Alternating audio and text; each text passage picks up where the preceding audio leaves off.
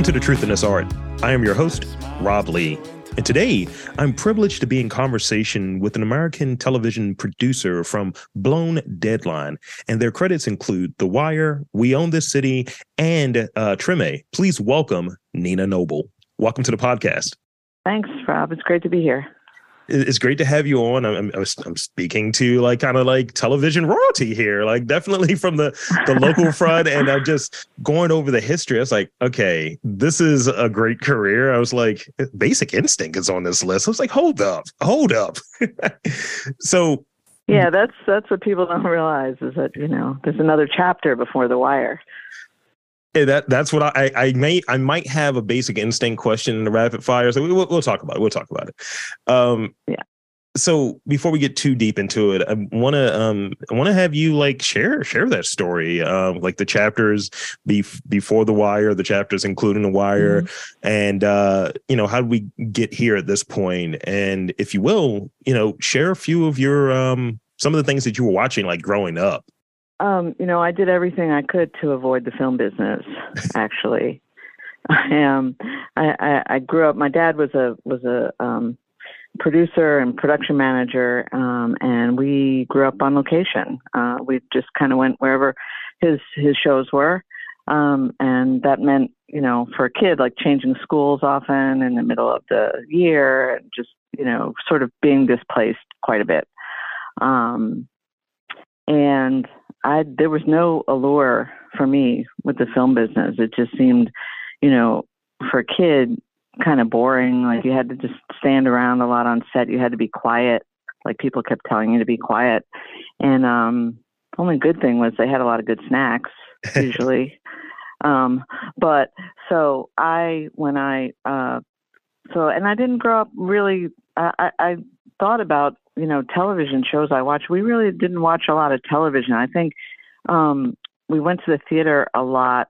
We watched a lot of musicals. We watched musicals on television too, movie musicals like West Side Story and Guys and Dolls and Oklahoma and Carousel and Music Man and all that kind of stuff. Sound of Music. I think as a family, those were some of the things that we did. But I don't remember. I don't know if we always had a TV. You have to understand that, when we were traveling around from one location to the next, we usually rented a house because there was 3 kids and, a whole family. And Mom would just get stuff either from Goodwill or sometimes from the production. Sometimes they had extra bits of set dressing or, folding chairs and tables. And so we were sort of always had kind of temporary stuff. I remember one of my memories is when I went to high school. We kind of settled down by the time I got to high school, and I lived in New York. And one of my first boyfriends, what really impressed me about him is that he had a whole matching set of china. I had never seen that. And I came home and I was like, Mom, the pattern on the plate is the same as the cup. You can't believe this. And I had never seen that before, because we just had these odds and ends everywhere we went, and we never knew any better. We just thought that's how it was, So I went to college and I studied biology because it was the furthest. That was my rebellion, study marine biology, because it was the furthest thing away from film that I could think of. That's great. That's great. Yeah, it's funny when people are like, yeah, I have no interest in doing this. I'm going to do something very, very left. And then suddenly it's still a way to get back into it. It's still that you find yourself back in there, despite best intentions. So what was one of the first jobs you had in the industry? Well, I was a production assistant actually, during the summer when I was a kid, when I was a teenager. I would sometimes help out my mom. My mom and dad divorced when I was about 10, and Mom sort of reinvented herself as a commercial assistant director. And and doing mostly commercials. So she was working in New York, and in the summer sometimes they need some extra kid to, help out or whatever. And so that's kind of what I used to do. That was my first job. And even after I graduated college, what happened after college was that I couldn't really couldn't find a job. Like, this was the only job I could get. And I always thought, being a production assistant, and I always thought, I'll just do this for now. I also didn't know what I wanted to do. Yeah. And so it was sort of like, I'll just do this till I figure it out. And so that's what it was. It was, I think when I graduated college, I think the PA rate at the time was like $200 a week. If you were lucky, maybe $250. And so I just did that. Like, really, you're just working and sleeping. Mm-hmm. With those types of jobs, it's 14 hours a day and you sleep. And, I wasn't always on a staff job, so I'd get a day here or there. Sometimes made the mistake of booking myself for a night shoot, not realizing. And then the next day would be a day shoot. So I'd get home at 6 a.m, shower, and go back to work on a different production. Oh no! Because I hadn't thought to ask what the schedule was. I just wanted to work. And so then eventually I'd gotten my 600 days as a production assistant. And people were like, you're eligible to join the Directors Guild as an assistant director. Like, why don't you just do it? And at least, you've been making no money all this time. It'll be a decent wage and you'll get, insurance and all this kind of stuff. And I thought about it, and, it really wasn't a direction I saw myself going in. But, there were things about the film business that I liked. I liked going to work at a different place and a different time every day. Like, for some people that might just, cause a lot of anxiety, but, I thought that was great. I liked traveling, and I had already had the opportunity. I'd been on a few shows where they, flew me to some other location and put me up in a hotel to work. And I had, sort of figured out I was good at, like, just details and being organized, and people found me to be useful. I mean, that's the thing about film, is that you only get your next job based on your previous job. It's all about networking and people recommending you. That makes sense. Makes a lot of sense. And I've been hearing that as and seeing that actually with some of the opportunities that I've gotten since, we met in person during the panel a few months ago, last month, actually. And I've been asked to do different panels, different conversations, moderating different things. And I was like, oh, you were referred by this person, and this is how you got to me. I was like, this is great. And kind of being available and doing good work, being to some degree, I guess, available at the end of the day. Exactly. Well, available and useful.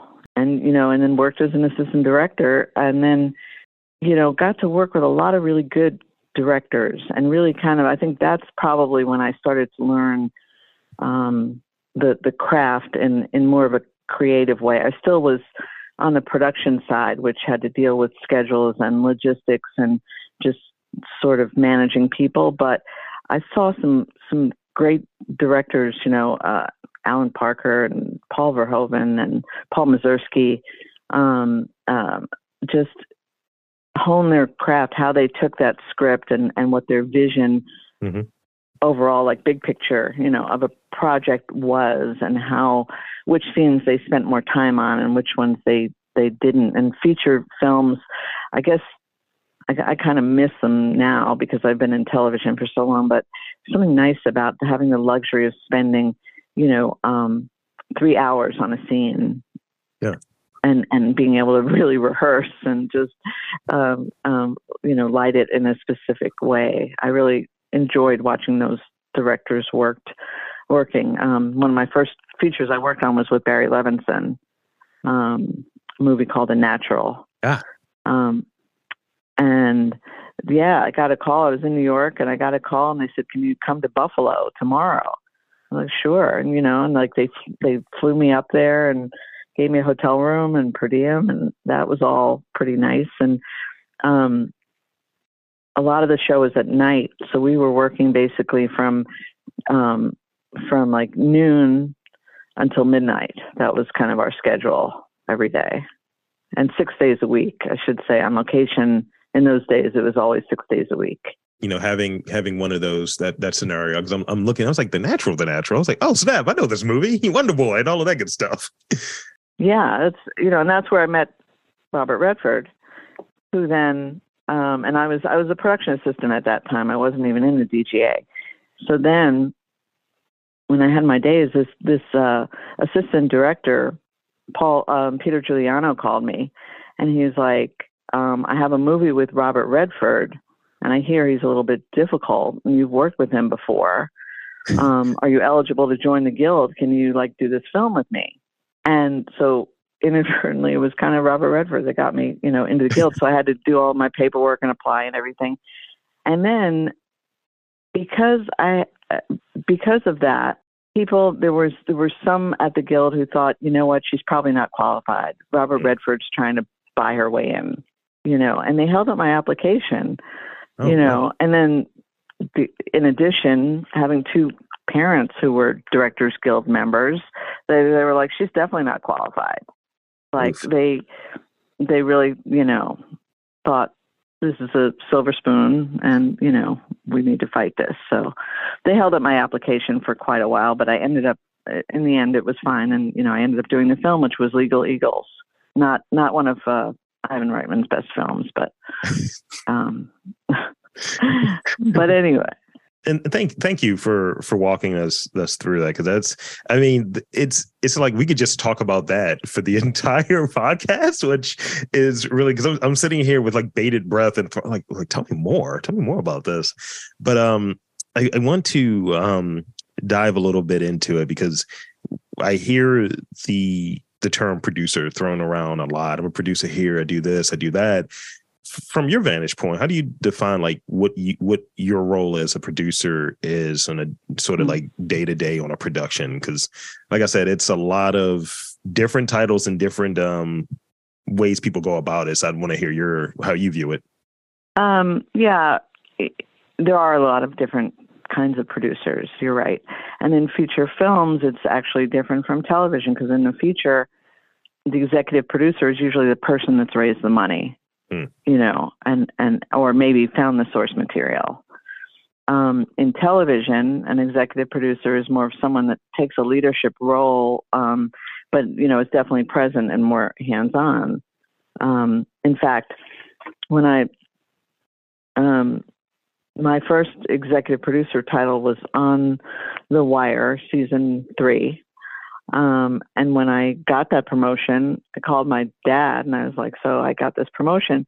And he was like, oh no, you gave up a produced by credit for executive producer. Those people are nobody. Cause in his mind from features, that was the case. He thought I was kind of being put out to pasture, but, actually that isn't what happened. But in any case, what I do, I have sort of found a niche as somebody who translates. I'm really more of a translator of the writer's vision, sometimes director's vision, to everyone else on the show. People have different language, different ways of communicating. So I'm in all of the writers' meetings. I hear what's important to them about how they're telling the story, how they created the story. And then I have to convey all of that to production designers and cinematographers and actors sometimes, and directors and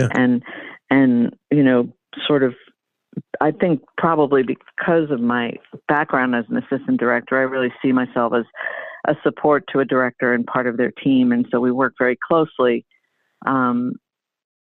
to align, what the overall vision of the writers are with the vision of the director. I try to allow some space for each director who comes in. On episodic television, often we have a different director for every episode. Yeah. And so I try to make sure that there's space for that person to bring something and put their individual mark on the show. That makes sense. So I think that I've been trying to use it right, because I try to look at things through that lens of how do we bring this to fruition? That's the way that I've kind of understood it, or have you? Because I had a little interest in film at one point, and still some. But how does this come to fruition? Whether it's working with folks, whether it's raising money, basically just making it happen. Well, that's absolutely correct. It's just, in my case, the money's already there. Right. Like I haven't ever sold a show. I am hired after the show is sold. Or my partnership with David Simon, like we just went out to LA last week and pitched 4 different projects. And so those haven't been ordered yet. But, so I'm involved, at that point, but I'm not raising money. Got it. But everything else, everything you say is true. Like I just have to, literally, he'll hand me a script and say, okay, make it happen. So that's like, hiring the right people for the show, which sometimes are people and you've worked with before and sometimes not. Yeah. I try to really be open to what that particular show needs. Sure. And then, where are you going to film it? And then we get into budgeting. The studio has to approve the budget. It's not ever unlimited, and there's always a little bit of conversations about that. So, what's the most efficient way to do it? Makes sense. I remember this. I used to watch. I'm probably going to tap into it soon, but this documentary was this kind of Q&A that Kevin Smith would do, and he would direct, and his one of his partners, Scott Mosier, was like his regular producer, what have you, and he would say, throw some money at it, just figure it out, you got it, just you got it, figure it out, do it. And he's like, meanwhile Scott's just pulling out his hair in that producer role because it's like, we're going over budget. How do we figure this out? See, but I never think throwing money at it is the right way to do it, though. Right. I think actually when you have more money, sometimes it makes you less creative and resourceful.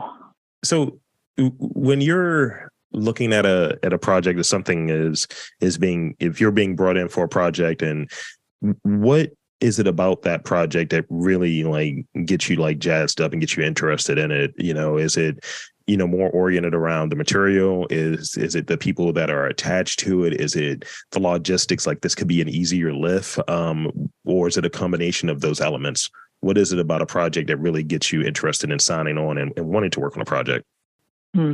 Probably just good writing. Bottom line, it can be any genre, but if it's written well, I'm sure it's also the people involved. I have the luxury of choosing the people that I want to be involved in my projects at this point. So, but definitely good writing, because then you can, and by that, what I mean is, projects that are written well creatively, but also that have an element of truth to them, that, that writers that care about the details and the authenticity of whatever the subject matter is. So it's a good answer, actually, because it segues into this next question that I have for you. It's almost like you have the questions in beforehand. So it's just our telepathic bond. Oh yeah. It's completely contrived. We're just actors here. It's all this is. So The Wire, The Corner, Treme, which I kind of look at as almost one of those sister shows. It feels very much. I know it's in New Orleans, but it feels very much like a Baltimore show. Here's the creative side, whatever. That's what I feel upon rewatching it. And as a person that really likes New Orleans, that's probably where I'm going to ultimately end up when I relocate, or if I relocate, rather. I like that the storytelling captures and reflects the reality of a place, the charm of a place, kind of the culture of the place. That's what I feel, and it makes me kind of damn, this feels relatable in this way. How could you say share some of the thinking that went into these properties and that brought that sort of authenticity and that relatability? Well, first of all, Treme was such a gift to us, to those who worked on it. It was 5 years of going to New Orleans for 5 months a year and being there at the best time of the year, and just really embedding ourselves in the culture and the traditions of that place, and being so embraced by the people there. And it's still a place that I visit, if not every year, every other year, because I've made good friends there, and it's sort of part of it's very rejuvenating for me to go to New Orleans. And the fact that HBO was able to was willing to fund a show about culture Yeah. and about the value of preserving culture, and in a place where the arts are valued and artists are valued in a different way from, I think, anywhere else in this country, was really quite amazing. And that show honestly wouldn't have happened without Katrina. I mean, Eric Overmyer and David Simon, who were the co-creators of the show, had a love and affection for New Orleans, and both, were frequent visitors, and even before the storm, and had this idea of this show about these, musicians and artists and chefs in New Orleans. Couldn't get it sold. And then Katrina happened, and the idea of framing the show around the storm, and why does the city deserve to be saved? Mm. And the value of culture. That's what made that show happen. Yeah. So sometimes I guess it's just the timing of these things. So in terms of having that sort of like authenticity, that relatability, it's due to that sort of love of a place, and that I want to do justice to it. Because I think when there's that investment in a place, like looking at its many properties that have that Baltimore as the star, if you will, of a show, is that kind of the case that's there? Like there's an investment in the place and wanting to do right by it within the framework of telling whatever the story might be. Yeah, it's about the place, but it's also about the people. It's about giving dignity to stories that sometimes don't get told, and getting it right. Thank you. I like that. That's what I was feeling, because like I said, I sit there and watch it, and I remember my partner. She was like, there's a few. She's like, I hope you don't really like John Goodman. It goes left. I was like, it's fine. I was like, oh no. Oh, but like the Clark Peters character, the Mardi Gras Indian, Chief Lambro, like, you may have gone to New Orleans as a tourist. You may have seen Mardi Gras Indians, but the idea of really understanding that tradition and that culture, and what that means to a family, and what happens with a storm like Katrina, like that's things that people don't know, and it's a terrific tradition, and it was an honor to be able to portray somebody like that.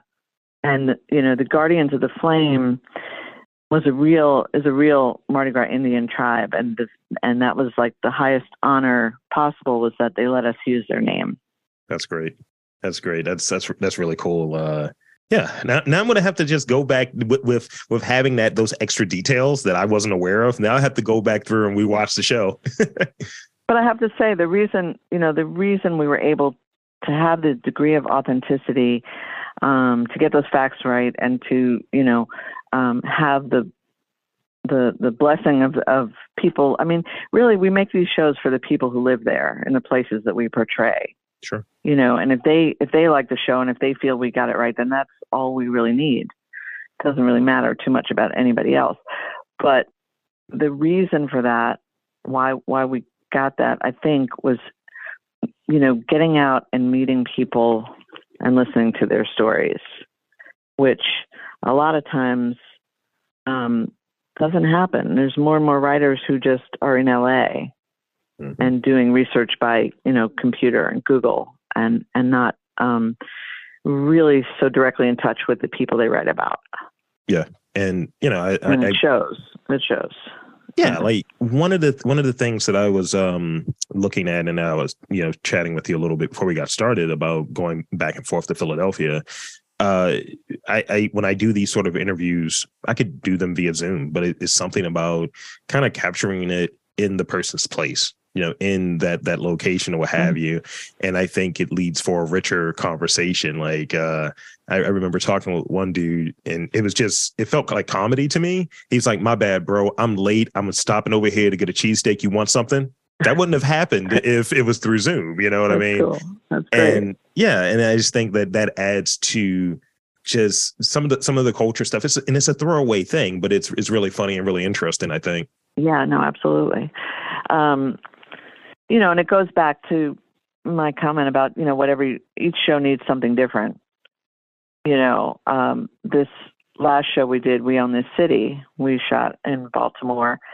And I really was concerned about depicting these horrific events that happened in neighborhoods in Baltimore, because we most often try to film in the place where the thing really happened. Mm-hmm. But that means subjecting neighbors to something that, they just had to go through, 4 or 5 years ago, that there's still, some lasting trauma around. Yeah. That was another, thing that we had to figure out, was how we could do that, with some integrity. That makes sense. And why do it, So let's see. I want to talk about, I have 2 real questions left, and then I got those rapid fire questions for you. So we got those.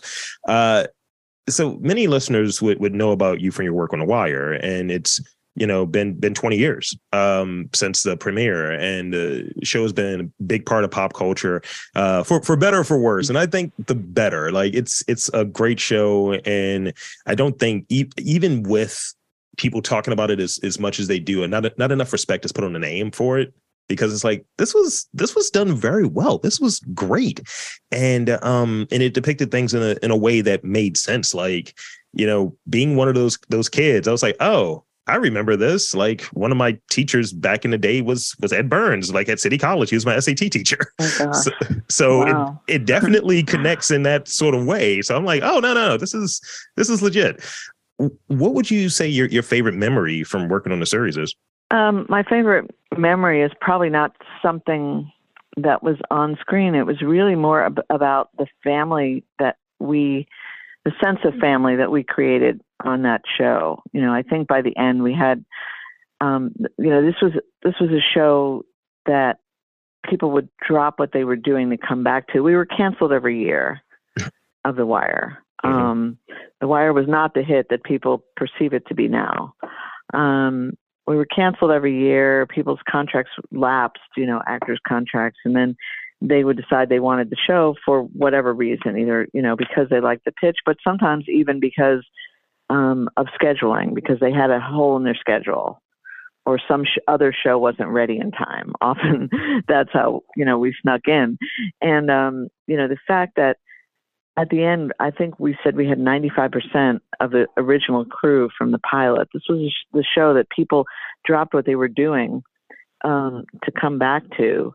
It was a show where we all hung out together on the weekends, and there was, we had a softball team, and we had different kinds of community activities that we did, and charity work that we did all together. I've never been on a show like that, where people choose to spend time together on the weekend after working a 60-hour week together. Oh, wow. That's really cool. And the other thing is, even since, look, The Wire has been gone for 20 years, right? We mm-hmm. still all show up for each other when it counts. There's still this, some of us are closer to each other than others, but, when things happen, we just lost Michael K. Williams recently, and we're there for each other when it counts. It's important. It's important in hearing about this sort of like connectivity and just people relating. Like it's a lot of emotions that flow on a set, I would imagine, and the long hours and connecting with folks or what have you. And it feels natural. And I like hearing about, there's a family component there. There's a connection component there. And, seeing, it's like, I think you touched on earlier, almost this sort of referral and kind of like working with people that, they do good stuff or what have you. It lends itself naturally to that. The other thing is, on a long running show, people have the opportunity to move up, mm-hmm. Within the course of the production. During the course of the production, it's 5 seasons. And so you saw people get promoted, and you saw people, buy homes and get married and have kids. And so we all were sort of part of each other's, home life in that way as well. That doesn't, these days, there's more limited series. And so it's really hard to foster that kind of camaraderie. So this is the last real question I have for you. And maybe I'm wrong here, but I feel like the title of the production company, like Blown Deadline, feels a little tongue in cheek. maybe I'm wilding. I don't know. But from your vantage point, what are some of the strategies that you utilize to stay like, on deadline, like on time and within budget, all of that good stuff on a project? Because I thought the name was kind of funny as I kept looking at it, and I was like, nah, that's not what it means. Yeah, first of all, that's David Simon's company is Blown Deadline, and he coined the name, because he's a writer, sometimes, late on deadline. And I think he thought it was funny, that somebody would want to go into business with Blown Deadline. And, for 22 years, whenever he has a script that's late to HBO or whatever, he's like, look, you hired Blown Deadline. What do you, what do you expect? So that comes from him. I can't really take credit for that. But as far as, staying on task and everything, I think for me, it's all about preparation. It's all about like starting early, being prepared, communicating, well, so that other people know what to expect. So with that, thank you for that, because that makes a lot of sense to me. And with that, I think we're able to move into the rapid fire portion of today's conversation. Okay. These questions are ridiculous, just to let you know. And you already know that because you're a listener. So, and thanks for listening. So I want to start off with, so you touched on earlier traveling, right?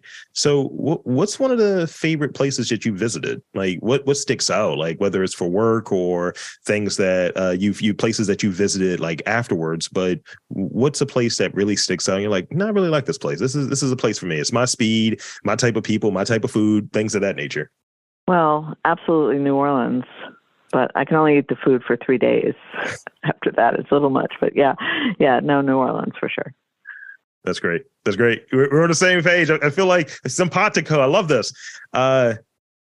If your life was a story, what would the title of the story be? Like if it was a book or something? Oh my gosh. I have no idea. I wouldn't be the one writing the story. So someone else would create the title, and then I would tell them what's wrong with it. That's like, you got it all wrong. That, I can see that being the title. I'm a good editor. I'm not a writer. I dig it. It would be something I think for me, it would be something that's a meme or a dad joke or something like that. I think that's the lane of it. And usually when it's someone's name, like it's taking from that. So I remember doing an interview with this composer, Ian Power. And I was like, I feel like the name of your bio is with great power. He's like, that's really bad, dude. I was like, I know. What is the most powerful word in the English language? Powerful in what way? That it elicits a response. What is a word when someone uses that, it's like, oh, it gets your attention or have you? Like, I've heard yes is having a very powerful word, being a very powerful word, the same way as no is, or love is, things of that nature. And it's interesting when someone defines why they pick that word. So whatever word you might be interested in, whatever word you think is powerful. Probably respect. Let's see. So you mentioned some of the foods has been really good. You talked about that earlier. What's some food that sticks out to you? Like I know it's been many a sets, many a craft services, what have you, but like what are you usually looking for at Crafty? Oh, I'm usually looking to stay away from Crafty. That's great. You're looking to avoid, okay. I'm looking to avoid, yes. And so this is the last one I got for you. This is one I've recently been using, and people have interesting responses to it. Tomorrow we're starting, days are no longer 24 hours, they're now 25 hours. What do you do with the extra hour? Oh, probably hang out with my pets. Okay. A little quality time action. A lot of people have been saying sleep. Yeah. Just want to sleep. Nah. I dig it. So that's pretty much it for me with the questions and all in the interview. And I want to thank you for coming on and chopping it up with me and talking with me. And if there's anything that you want to plug in these final moments here, I want to invite and encourage you to share, plug away anything you have in the final moments. No, it's been great talking to you. I'm glad we got to catch up. Absolutely. So thank you so much. Is there a social media or website or anything that you want to put out there before we wrap? Nope. I'm pleasantly incognito. I love it. I'm behind the scenes. Producer. No, you'll see me when you see me. I like it. And there you have it, folks. I want to again thank Nina Noble for coming onto the podcast and sharing some of her wisdom with us and walking through her career with us. And I'm Rob Lee, saying that there's art in and around Baltimore. There's film in and around Baltimore. There's culture in and around Baltimore. You just got to look for it.